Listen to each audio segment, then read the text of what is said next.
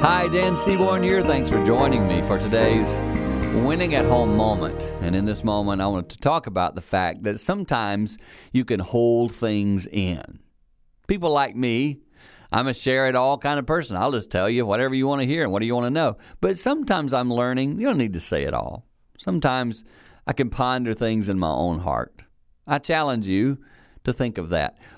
Depth comes from holding things in at times.